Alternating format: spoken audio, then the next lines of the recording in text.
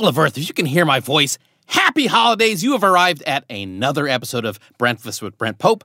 I am your host, Brent Pope, and my guest today is the man, the myth, the enigma, Ray Stakenas. He hosts some outstanding podcasts. Who Would Win? Knowing is half the podcast.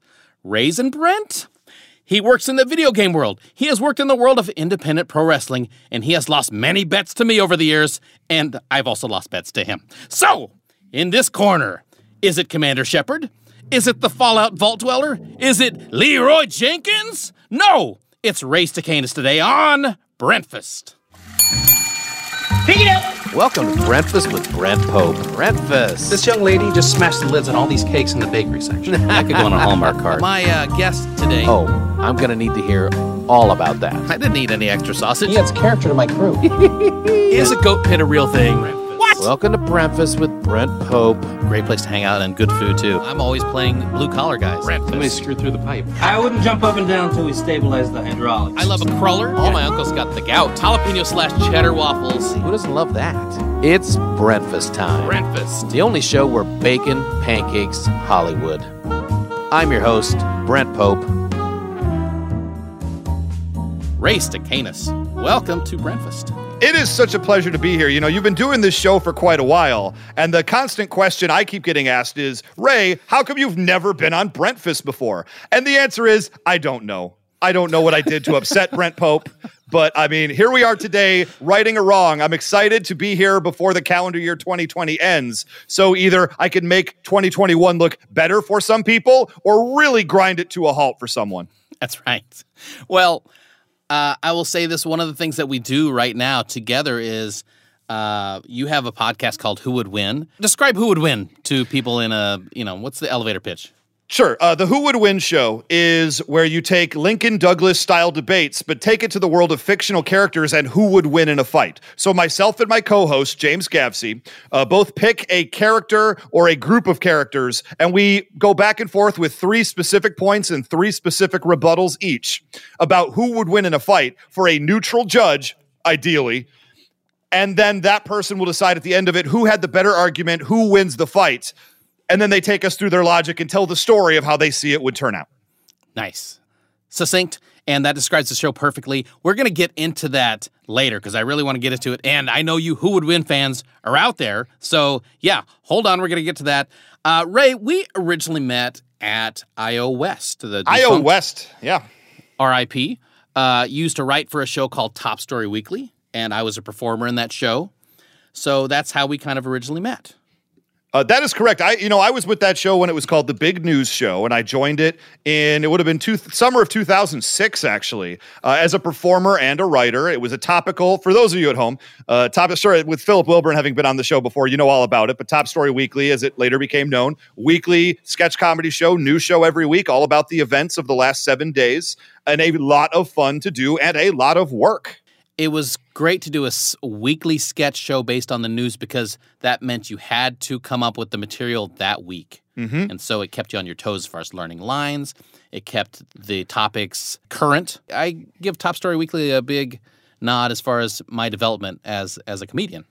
Oh, absolutely. And just in life in general. I mean, how many people from that show are still in our day-to-day lives as we go about them? And some, are doing wildly different things, than sketch comedy and everything. Shoot, my wife, Melissa, I met doing that show. So here we are. Absolutely. And I also met your wife doing that show. I think you met her before I met you.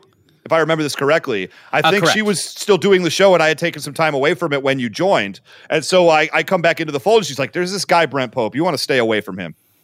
There is a sliding doors version of the world where I only had the first part of that story where I met Melissa and never met Ray, and my life is much better right now. Yeah. Just put that that's the one you want to find as a time traveler. That's for sure. One thing I always have found interesting about you is that you were in the independent pro wrestling community as a wrestler back in the day, along with my friend Phil Lander. Phenomenal Phil. Phenomenal Phil's a man. Know. Yeah. We've worked on the same shows together and we didn't even know each other. Sometimes that happens. I heard recently on the Who Would Win podcast that you were once beaten in a wrestling match by a one-legged man. Oh, you heard that? I have to hear this in detail. And okay, this is a true story. Now, I had 2 stints as a pro wrestler. One back in Michigan when I lived in the greater Detroit area. And then the second time when I came back, went through wrestling school a second time with Rick Drazen, rest his soul. And wow, what a wonderful time to wrestle all over Los Angeles as well. Now, the One-Legged Man story takes us back to Detroit. It was for a one-shot, one-time promotion called Livonia Entertainment Wrestling. Wow. And I was there and I won the tag team titles in that particular show with my tag team partner, Melvin Hertz. We were collectively known as the Destroyers of the Universe. And we had a lot of fun wrestling up and down all of Michigan, Upper Peninsula, and what have you. Now, this particular show, one of the promoters of the show, who he's kind of a squirrely guy, let's face it, but he was supposed to wrestle. And the whole point of doing this show with this one-off was some of these people who never really wanted to be in the ring, but they didn't deserve to be. They never went through school. So they sort of hired these people to have these kind of matches with them that were not going to be very good. But the one kid who was supposed to do the match against a One-Legged Man, and his name is Zach Gowen. He went on to the WWE. He wrestled Vince McMahon on a pay-per-view, and he was fresh as a wrestler. He actually went to the same training school as I did, the Thunder Zone Wrestling School. Shout outs to all of the above. And so I knew him before this show had ever taken place. We had worked together. We had trained before together. And so the guy who was the promoter who wanted to wrestle Zach got a real bad case of cold feet right before the show started. He got real scared. He said, I can't do the things physically that I'm supposed to be doing. I can't get in the ring in front of people and fight this guy. And so I just sort of was like, okay, no problem. I know I have a tag team match later in the show. I'm going to help you out. I've worked with Zach before. I will be more than happy to wrestle Zach Gowen in the ring instead of you, and I will take your spot so you don't even have to worry about the show because whatever. And he's like, great, no problem. So I go out there, and he goes out to introduce himself as the star, as the guy who's about to wrestle. And then I just come to the ring. I shout at him. I hit him with a chair, and I throw him out of the ring, and I take the match instead of him. It was really fun. Now, that match itself was really important, I guess, for historians, wrestling historians. It's not important in any way, but I like to think it was because Zach Gowen, nobody wanted to put him over. Nobody had ever lost a match to Zach Gowen before because egos, even in Detroit area independent wrestling, are very, very, very, very high. They're very large pretty much anywhere that you go in the world of independent wrestling. And nobody wanted to be the guy who lost to the One-Legged Man. But wouldn't you know it, on this particular day, for the first time in his career, Zach Gowen got a victory, a surprise victory, as I tried to throw him up over my shoulders, and he came down from nearly the sky with an incredible atomic, what do you call it? An RKO, I guess you would call it these days. We had other names for it back in the day. But an RKO from the heavens to take me out for the count of 3 to get his first professional victory. And wouldn't you know it, congratulations to Zach Gowen, who went on to become a much bigger name wrestler than Almighty Ray. Wow. Let me ask you this, Ray, because I don't know too many people in this world. What's the biggest lesson you take away from those days? To take care of yourself, quite honestly, because you get an area where you have a lot of ego and you got a lot of people trying to do a lot of big, showy kind of things. And you have to understand your limitations and you have to understand what the person you're in there with can do as well. There were too many times I would be in the ring with somebody who would be like, I want to do this move. And I know full well you all can't do that move. And I'd say, okay, I'm up for it. Let's try it anyway. And then I get a dude's entire weight falling on my skull. Oh, and you learn to say no. You learn to not take bad risks. But you also kind of learn internally, though. Aside from that, you learn a lot about yourself. You learn about your own fortitude. Like, what can I withstand? What can I do? Can I wrestle a 20-minute match in front of a group of spectators and have it be fun from start to finish? You learn these things. You learn how tough you can be. And I really appreciated a lot of the lessons and a lot of the even showbiz lessons I learned from wrestling because so much of what I learned in wrestling applies to acting, applied to, theater, writing, improv, the whole thing. Very cool. What is your, I guess, either you can tell me your favorite move or what is the move that you were best at in wrestling? Oh man, we had a tag team maneuver with myself and Melvin Hertz. It was our tag team finisher, and it was invented. Oh, who invented it? It might have been Truth Martini. It might have been Bucky Sawyer. There are so many people back in Detroit who helped us out along the way. But this move was absolutely fantastic in that we both whip the guy off the ropes together. He hits the opposite rope. I chase after him while Melvin Hurts stands in the center of the ring. The guy, after bouncing off the second rope, Melvin picks him up in the air like he's about to give him an atomic drop, except he spins himself in a 180 direction, so that way the guy is facing me as I'm now coming off of the ropes. And I jump and I give him a flying clothesline at the same time he gives him a spine buster. And it always got a pop. It always was a great maneuver. And it's a maneuver that hasn't been done in wrestling since. At least I've never seen it. It's a really, really cool timing maneuver that's hard to get right. But once you do it enough times and get it right, it will stop a show. I love those high-flying moves where it just looks like, oh, you can tell that's gotta hurt. Even though you guys, in some ways have to protect yourselves and can't really be, you shouldn't be taking the full brunt of some of this stuff. But still, if you sell it and it looks, you do. Yeah, I know. Well, the big key is you train your body to just love punishment. You train your body so that way all the falls and all the hits and all the punches and everything, you train your body to expect it. So actually, there were times when I was wrestling where if I went a couple days without falling over and getting into a ring and getting thrown around, my body got sore from not doing it, which is crazy if you think about it. That's crazy, even if you don't think about it right. That's crazy. Well, congrats on that, man. We've never really talked in depth about your wrestling days, and I know I know we only have like a half hour, but I have so many more stories to share. Maybe a return appearance in 2023 when I'm finally allowed back again. We'll just talk only about wrestling. Ray, it won't be 2023. 2028. I've got you penciled in for 2028. Thank you. You are known mostly right now as a person that hosts a lot of podcasts. Yes. And back in the day, I attribute it to one of your earlier podcasts called Raisin Brent. That's a world famous show. Yeah. I remember we were like, maybe we'll do a podcast together because you and I, when we come together, it's just like wonderful friction, I think, Yes. I think wonderful friction might be the best way I've ever heard it put.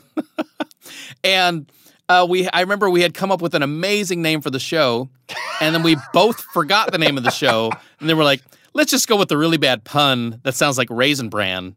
It was so bad because we were at a party, and we were having fun, we'll say, and we were playing poker. And over the course of this poker game, as the spirits were flying, we came up with the best name ever for the show. We're like, that's it. Oh my God, that's it. And we both woke up the next morning feeling a little woozy, and neither of us could remember the name of it, nor could anybody else from that day. So we had to go with the cereal box version of the name, which was our backup in case we couldn't come up with anything else. And we've still never remembered. We never remembered it. Well, we will never remember what that name was, but it was the perfect name. No. But I thought that was it was a fun podcast. I felt like the dynamic on that show, if you guys want to go back and listen, where can they find that, Ray? Yeah. You can just go on iTunes. Raisin Brent, it's on Stitcher, it's on iTunes. We never took it down. It's still up there if you want to hear about sports from like 5 years ago. Yeah, if you want to hear us arguing about sports and me just trying to derail a show the entire time and you trying to keep the show from going off the rails, which seems like a weird... it's weird to think about now. Yeah. So let's get to who would win, because I know there's a lot of who would win fans out there. That winners. I had James Gavsey on. Great episodes with James. Look, I want to challenge. I always hear from the Who Would Win fans because I am the executive vice president of Who Would Win. Yes, you are. And I sometimes will judge the shows. I will decide who wins and loses the shows. And every time Ray loses, I just get inundated with these people saying, "You're unfair to Ray." And I mean, I don't know what they call those. The Ray is writers. I don't know. Oh, they're the hashtag awkward allies. Okay. Hashtag awkward allies. So since all these awkward allies are always calling me out and saying that, oh, I'm unfair to Ray, and I have Ray on my show right now, I'm expecting this show to have one of the most downloads in the history of the show and definitely far exceed James Gavsey's. If these awkward allies of Ray are correct in their assumptions, I would expect them to have way more downloads than James Gavsey. Am I correct, Ray? I can't see a world in which I don't get at least double the downloads that James did when he was on the show.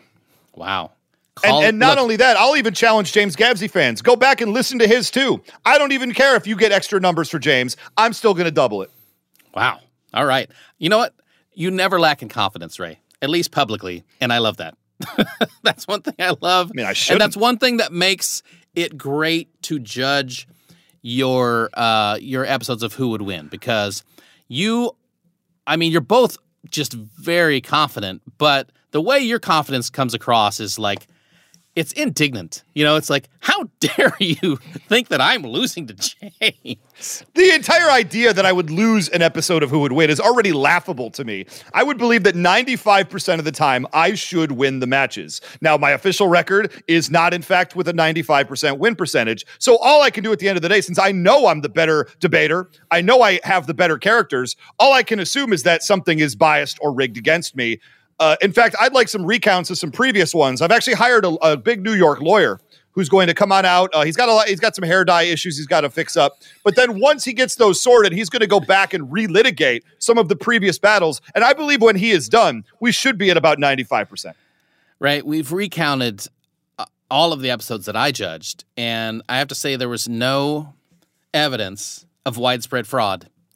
There was, I have a video on YouTube I saw where a suitcase full of ballots for that episode was found being brought in and put under your desk after the show. So I just want to put it out there. I believe some of these results were clearly fraudulent and fake, and anybody else who disagrees is fake news.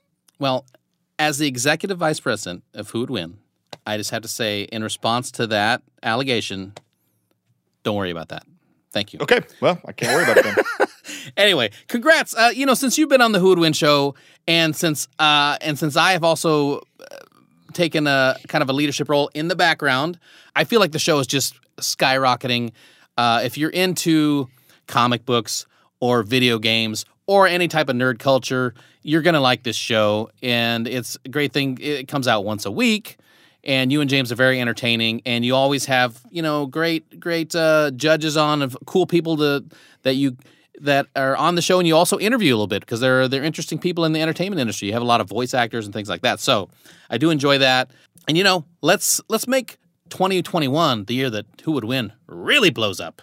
I think it's time. Season 3 of Who Would Win starts in 2021. And Brent, you've been in some of these meetings. We have good things planned. We have big things planned. And we are ready to take the show to another new horizon. I think season 2 took the whole thing from season 1 and escalated it up a notch, where we did started to get bigger name judges. We got a lot of voiceover talent. I can tell you, when the pandemic hit, we had a lot of plans to do a lot of live shows all around the country. And of course, that stopped happening. We ended up doing one live show in, I think it was January, maybe February. Dear Lord. And so what do you do at that point? We went from doing a live show. We went from doing shows that we recorded in locations with, celebrities. And now all of a sudden we're stuck at home. So we decided, what's the best angle to do here? Hey, voiceover talent has microphones set up so that you can rely on in their houses. And they all have to be their own engineers at this point. Let's just get as many voiceover talents as we possibly can on the show and make the best of this right here. And it's blown up in a way I couldn't have even comprehended. People love the voiceover people because they're the best people in entertainment. Well, sure. The best people in entertainment. Oh, man. Well, I will say that's true because, when I did the one time you couldn't do a show when we were doing a live show, and true. This is just for my fans. We've talked about this on Who Would Win, but I had to go up against James Gavsey, the, indomitable James Gavsey. It's a big ask. Yeah. At the, what was it? Was it Long the Beach Comic Expo. Long Beach Comic Expo. Yep. And we had judges in that, and the judge that put me over the top was a voice actor. So yes, I will say they are the best. Well, you know why I couldn't do that show is because we were in the middle of making a big-time video game, and unfortunately, video game crunch is a very real thing in the industry, and it did absorb a lot of my time, which is why you had to step in for me, and you did a great job in that match, I've heard. Oh, well, thank you. And we're going to get into all of your stuff in video games in a second. Who Would Win? Sure. Everyone should listen to that show. It's great. And let's see who ends up with more downloads, Ray or James. I'm very interested. I have my suspicions, but we'll see what happens. Hashtag Ray is right. That's all I have to say about that. Well, you do another show with with one of the other guests I've had, Gina Ippolito, you do, and Robert Clark Chan, you do a show called Knowing Is Half the Podcast. That's true. Which is, I think it just started out just being a G.I. Joe podcast. Correct. Right? And now it's kind of branched off because there's a finite number of episodes of G.I. Joe. Correct. So tell me about that podcast a little bit. Well, I were already doing Raisin Brent at the time, and I said I kind of want to do something a little bit different to shake it up a little bit. So I talked with Robert. Good? Something. I want to do something better, quite frankly. And so And so I'm a huge fan of G.I. Joe since I was a kid. Look, G.I. Joe was my big thing when I was a child of the 80s and early 90s. And G.I. Joe was just the thing. I just loved it. I had a ton of the figures and vehicles and play sets. I watched the cartoons to death. I love the movie, like all of it above. A huge G.I. Joe mark that's continued to this day. So we're thinking about if we take a piece of media, and I was talking with Robert Clark Chan at length about this, we need to find a show or find a property that we can just talk about, because that's basically all you need for a podcast. You have a topic, and then you just have the host. And it's really about the hosts, not the topic. The topic is what gets people in the door, and then the host is what keeps them in the house, right? And so the two of us were brainstorming, I should say, a whole bunch of different ideas and shows. And I said, look, I think G.I. Joe, if it's as weird as I remember it, I think this is ripe. And there were no G.I. Joe cartoon podcasts in existence at the time. So we came over, we watched one random episode together. And it was the episode where it's a season 2 G.I. Joe episode where Sergeant Slaughter goes back to ancient Greece. And so does some of Cobra. And he has to perform the trials of Heracles in order to go back to his own home time. It's a real weird episode involving aliens and just a real outlier as far as weirdness goes, although it's a very weird show. And Chan watched it. He's like, yo, we could talk about this for hours. Just this one episode. And so we got on. I did not know Gina Ippolito before she came on board, but Chan did from his work, I believe at the Pack Theater, I want to say. And so he said, we wanted to have a third host that came in and brought a totally different ideas and energy. And he said, you got to meet Gina Ippolito. She's fantastic. And so I said, sure. So literally the very first episode we recorded, I met Gina as she walked in the door. And then we sat down roughly 5 minutes later and just started recording. Wow. Which is crazy, but and so now we're all really good friends. We have a great time. We chat on the side a whole bunch, and we still do it. I think it's been 4 or 5, maybe 5 years at this point. This show's been going on a really long time. There are over, I believe, 500 episodes of this show in existence. So check it out. Knowing Is Half the Podcast, wherever you find your podcast. Did I do an episode of Knowing Is Half? I thought I did. You but did. Maybe it's, you okay. did. You did a Little Rosie episode because you world famously, were a big time member of an episode of Roseanne when the reboot came out, and so we wanted to get something that tied into that. And I've been wanting to have you on the show for a while, and so we're like, oh, great tie-in here. He's on Roseanne. We got Little Rosie, a show we've been wanting to do. Because we do 80s and 90s cartoons now. It's not just G.I. Joe anymore because we're almost out of G.I. Joe episodes to watch. But that's how it goes. Yeah. Well, I had a lot of fun doing that show, and it's a fabulous show. Gina Ippolito was a guest on Breakfast, writing on The Unicorn, which is a great show. She wrote on some great shows, too. The Regular Show, she wrote on Regular Show, I should say, not The Regular Show. Regular Show, she wrote on Powerpuff Girls. So she's done a lot of really good stuff. Yeah. You mentioned Robert Clark Chan there, and I don't think we need to talk about, we don't need to stroke his ego any more than it is. He does a great job on the show, and I just want to leave it at that. I will say, going back to Who Would Win, he's one of my favorite judges on Who Would Win when he comes on Who Would Win. I give him a real hard time because the first time we had him on the show, we did S.H.I.E.L.D., like as in Agents of S.H.I.E.L.D., but we did the organization of S.H.I.E.L.D. versus the organization of Cobra from G.I. Joe. And I'm like, this is a slam dunk, Chan. We do a G.I. Joe podcast together. I've got Cobra here. I've got 3 great points. And at the end of it, Chan's just like, I think S.H.I.E.L.D. wins because Cobra runs away a lot. And I got so annoyed at him. We can't lay this up better for me. And then, of course, being Chan, he decided to spike that volleyball right in my own face and say, no, actually, that is not going to happen. So I still give him a hard time about it because it was the wrong decision then. It's the wrong decision now. Chan, you do good other shows, though, so that's good. Wow. That sounds a lot like when I judge your shows and you happen to lose. But then when you win, it's like, Well, when I win, you made the right call, obviously. You and I, personally, have at times played games together online. We have. You actually want to bring that up. You want to talk about that. Why These are not good. These stories do not make Brent Pope look good, so I am more than happy to share them. Brent, Go ahead. No, go ahead. Now, Brent is not a competitive gamer, right? Brent likes to play a lot of single-player experience games. I think that is a fair statement to make, correct? I think that's true. Yeah, sure. Yeah, I am all of the above. Look, I'm an everything gamer. I like story-based games. I like action-based games. I like puzzle-based games. I love multiplayer games. I love it all. I play pretty much everything under the sun because it all scratches different itches and it all is wonderful. I'm a big fan of games, if you didn't realize that. Hello. So me and Brent Pope, way back in the day, on the Xbox 360 days, I believe, played a multiplayer game called Far Cry 3. Now, that is ordinarily a single-player experience that me and you both finished, me and you both loved, but there are co-op missions in Far Cry 3 So where you go cooperative through missions. Thank Right. you. Co-op. So 2-player working together missions, and we tried to play those. And let me just say right now, Brent Pope is one of the worst video game players you will ever find under the sun. Okay, I'm not giving you enough credit, but I'm probably, even in saying that, giving you too much credit. Interesting. We tried playing these missions, and what would happen is I'd say, okay, Brent, here's the deal. I want you to kind of run from station to station through this cave, and I'm going to go up on the ridge with the sniper rifle, and I'm just going to pick off the enemies. All I need you to do is just stay alive, and then I'll just tell you when to move to the next station, and we'll get through this level together. And Brent Pope would just run head on into the fight every single time and get killed. Leroy Jenkins. That's me. He would sit in the wrong place and get flanked and destroyed because he just wasn't noticing the person creeping up around him.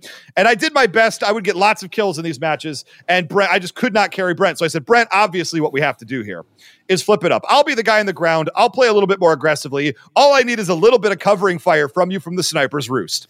So we traded spots, felt like this has to work. And Brent kept dying up in the sniper's roost over and over again. Half the time he would just leave it and die on the battlefield. And I've never been more frustrated with Brent Pope, except we were trying to play Far Cry 3. But I did find it really funny that, like, I wasn't trying to die in those games. I'm not going to pretend like I was just dying intentionally on the games. But the more I started dying and being terrible at the game, it did make me laugh a lot, how frustrated you were getting. Yes, I believe it got to a point when you didn't care that you were playing terribly because it was upsetting me, and that made more fun for you. Correct. Yeah. I think that is a very fair statement. Now, look, hey, fair is fair. We also just played a game called Man of Medan. I don't want to talk about that. Why not? Okay, listen. There's a game called Man of Medan. It's Dark Pictures anthology series, Man of Medan. It's free on Xbox Game Pass right now, and it's made by the people who made Until Dawn, the horror story classic game. That's only on PlayStation. It's a wonder. I highly recommend all these games. I believe the company's name is Supermassive. I don't work for them. I'm not getting a check from this. They just make good stuff, and you should check it out. So me and Brent, they have a version where you can play two people over the internet together, and you both control characters kind of at the same time, and you're telling kind of a cooperative story together. And so it involves 5 characters who have a series of adventures, we'll say. I don't want to spoil anything. And at the end of it, only 2 characters were left alive of the 5. And regrettably, my actions are the ones that caused all 3 of the deaths on our team. So Brent got to kind of throw that in my face. Thank you. Who's terrible now? You are still terrible, Brent, because oftentimes your mishandling of things put us in positions where I got us killed. For example, anything that involved the breathing exercise, if you'd like to tell the people about that. Look, no. It's like the rhythm. It's like a rhythm game you had to play with, like this heartbeat thing. Correct. I was failing miserably. You're correct. I was failing miserably at that. That was bad. We never hid successfully once the entire game. We did a lot of running. Running. Every time we were supposed to hide, I was supposed to do this rhythm game where it would keep your breath so they couldn't hear you. Yeah. You're just trying to hold still and keep your time. No. Yeah. It would be like one heartbeat, like boom, and it'd be already gone. We'd already failed it. But here's what's funny is I still had a lot of fun playing that game just because I had a blast. Yeah. Actually, I want to go through a second run with you. Maybe at some point, maybe it's happened before the time this actually releases. But maybe we could stream it at some point. Maybe while we're both on break. Ooh, that might be fun. Might be fun. I don't know. I'm totally just making that up at the moment. I don't even know if we can do that, but we could try. We can try. Before we go any further, we had breakfast from Blue Jam Cafe. We did. A place that I really enjoy. They don't have the thing that I always say is one of my favorite breakfasts in Los Angeles, which is the brunch carbonara. They don't have that right now. It's like risotto with bacon in it and peas in it and poached eggs on top in pesto sauce. amazing. They don't have it right now, apparently. But, Ray, you had the signature dish, which is the crunchy French toast dipped in their... Crunchy French toast. Yeah, dipped in their secret batter. So how was that? It was excellent. It came mixed with strawberries and chopped up strawberries and blueberries, and it also came with a cream sauce, sort of like a whipped cream kind of a consistency sauce. But it was thick, so you could like spray it on like a sauce. I think exactly right, and then it was all really good. It's rolled in cornflakes, also, right? Yes, and so it was cornflakes, and it felt like they must have been like dusted in sugar or something. So you had this sort of crispy element on the outside of the French toast. And it was the cornflakes, and like I say, it was a little sugary, it was a little sweet, and it added a certain consistency to it. So that's what made it the crunchy French toast, because in the middle of it, it was, very decadent, very soft, and very easy to eat. And I powered through an entire box of that in, I want to say, about 60 seconds. Wow. I took some pictures of it because I wanted you to have those for the show. I got a glamour shot of me about to eat it, and then I can promise you, if you look at the camera, 1 minute later, that thing was gone. I inhaled it like it was my job, because it was delicious. I need to look up the number of calories so I can calculate the calories you ate that minute. I don't want to think about it. I had the Blue Jam Benedict, which is their take on an Eggs Benedict. Poached eggs, which I love. I find them impossible to make at home. English muffin, on top of English muffin, Black Forest ham with crispy bacon and grilled potatoes. And what's funny is I usually ask for the hollandaise sauce on the side because I'm not a huge fan of hollandaise sauce. I actually, when I dropped off the food at your house, I left the hollandaise sauce in the bag. So I did not have hollandaise sauce, but I was okay with that because I don't generally like hollandaise sauce anyway.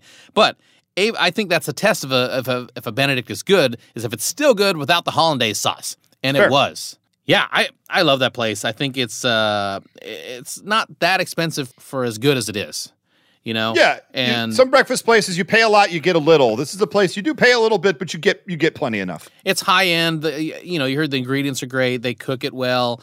It even traveled well. Like I was a little surprised at how well those potatoes, you get breakfast potatoes and you have to wait like a half hour or 45 minutes to eat them. They can get a little soggy. These were still crisp, so they knew what they were doing. They took that into consideration when they made them, and I think they made them a little extra crispy so that they travel better, which I really appreciated. Love it. Well, anyway, Blue Jam. There's several locations of Blue Jam throughout Los Angeles. Love that place.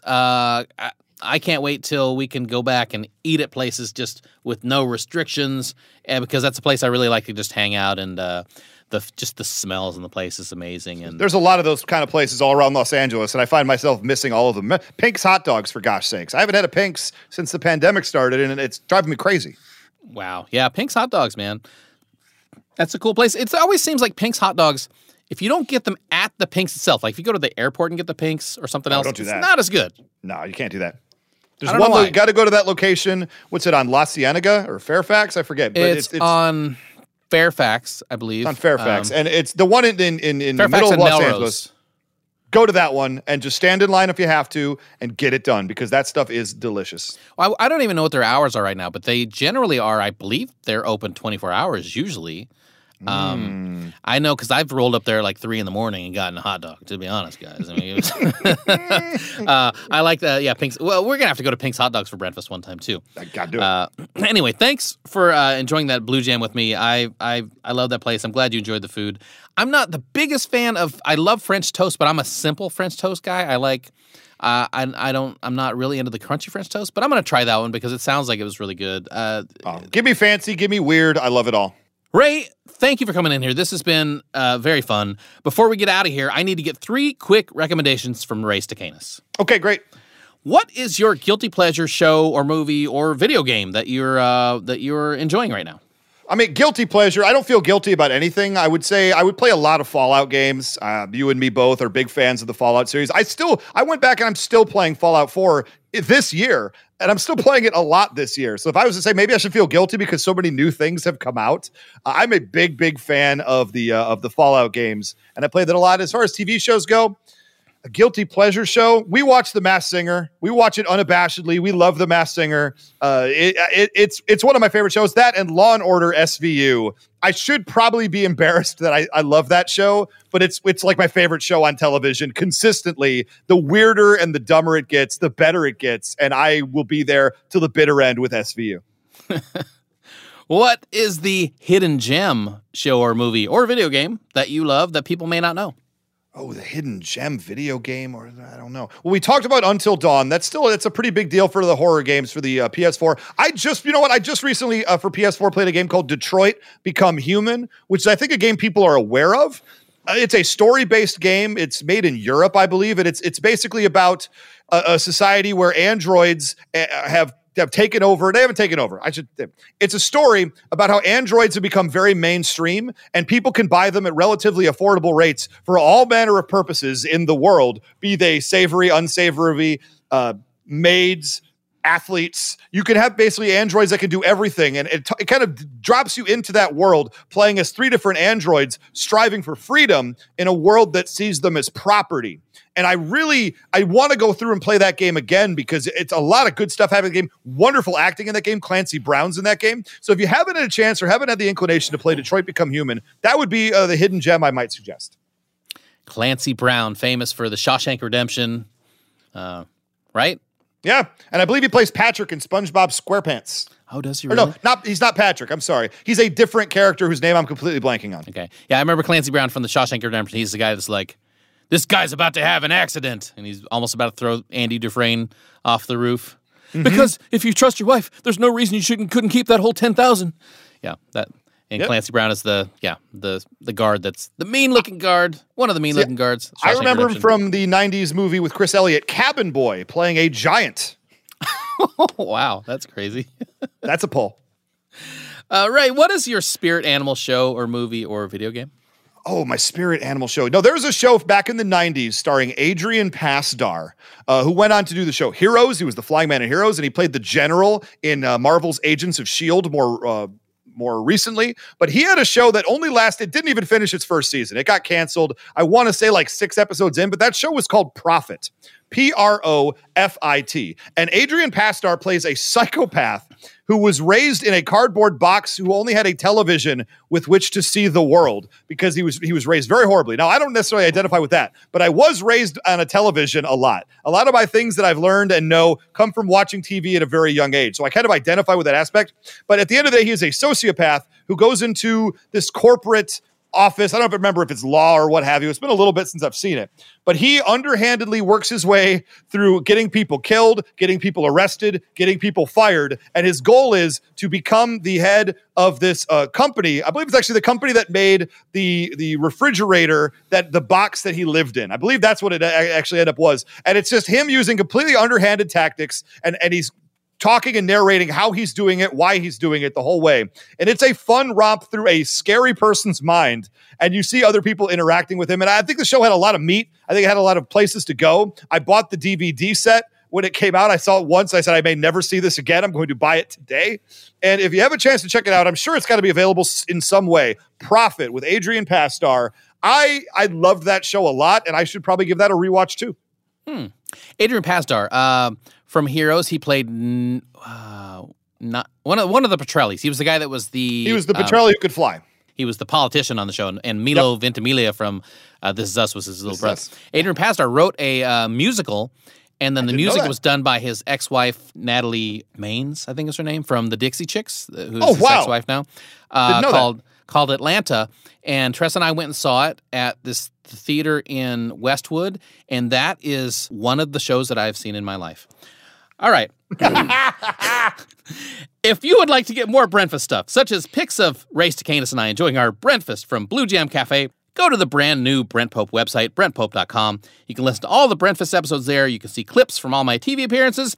And finally, you demanded it, a Breakfast store with a bunch of fun stuff, shirts, mugs, stickers, masks, perfect for the holidays that are upon us right now. Right now. Right now. People of Earth, I bring you this show for free, but it's not free to make the show, so help us keep this thing going by picking up something from the Breakfast store. You will be glad that you did. On social media, you can hit me up on Instagram at ScoopsPope. Give me a follow, and if you have a breakfast question, ask away. And make sure you also follow my Facebook actor page. And if you like the show, please subscribe, leave us a review, share it with friends, especially you Who Would Win people. Do me a favor. Breakfast is being enjoyed all over the United States and in over 30 countries, covering 6 continents, the latest being Romania. And trust me, yeah. And trust me, my pancake posse, we are just getting started. Special thanks to my editor, the one and only Rosemary Brown, for all the breakfast slicing and dicing. Much appreciate. Big ups also to my studio engineer, Daniel Erickson, for making me sound so good. Race to Canis, what is next for you, and where can we find you on social media? Well, you can find me on Twitter at Almighty Ray. That's where I basically keep my presence. You can find us wherever you do your podcasting on iTunes or Google Podcasts or whatever the heck you do. And I think we're even on Spotify, Stitcher, the whole crew.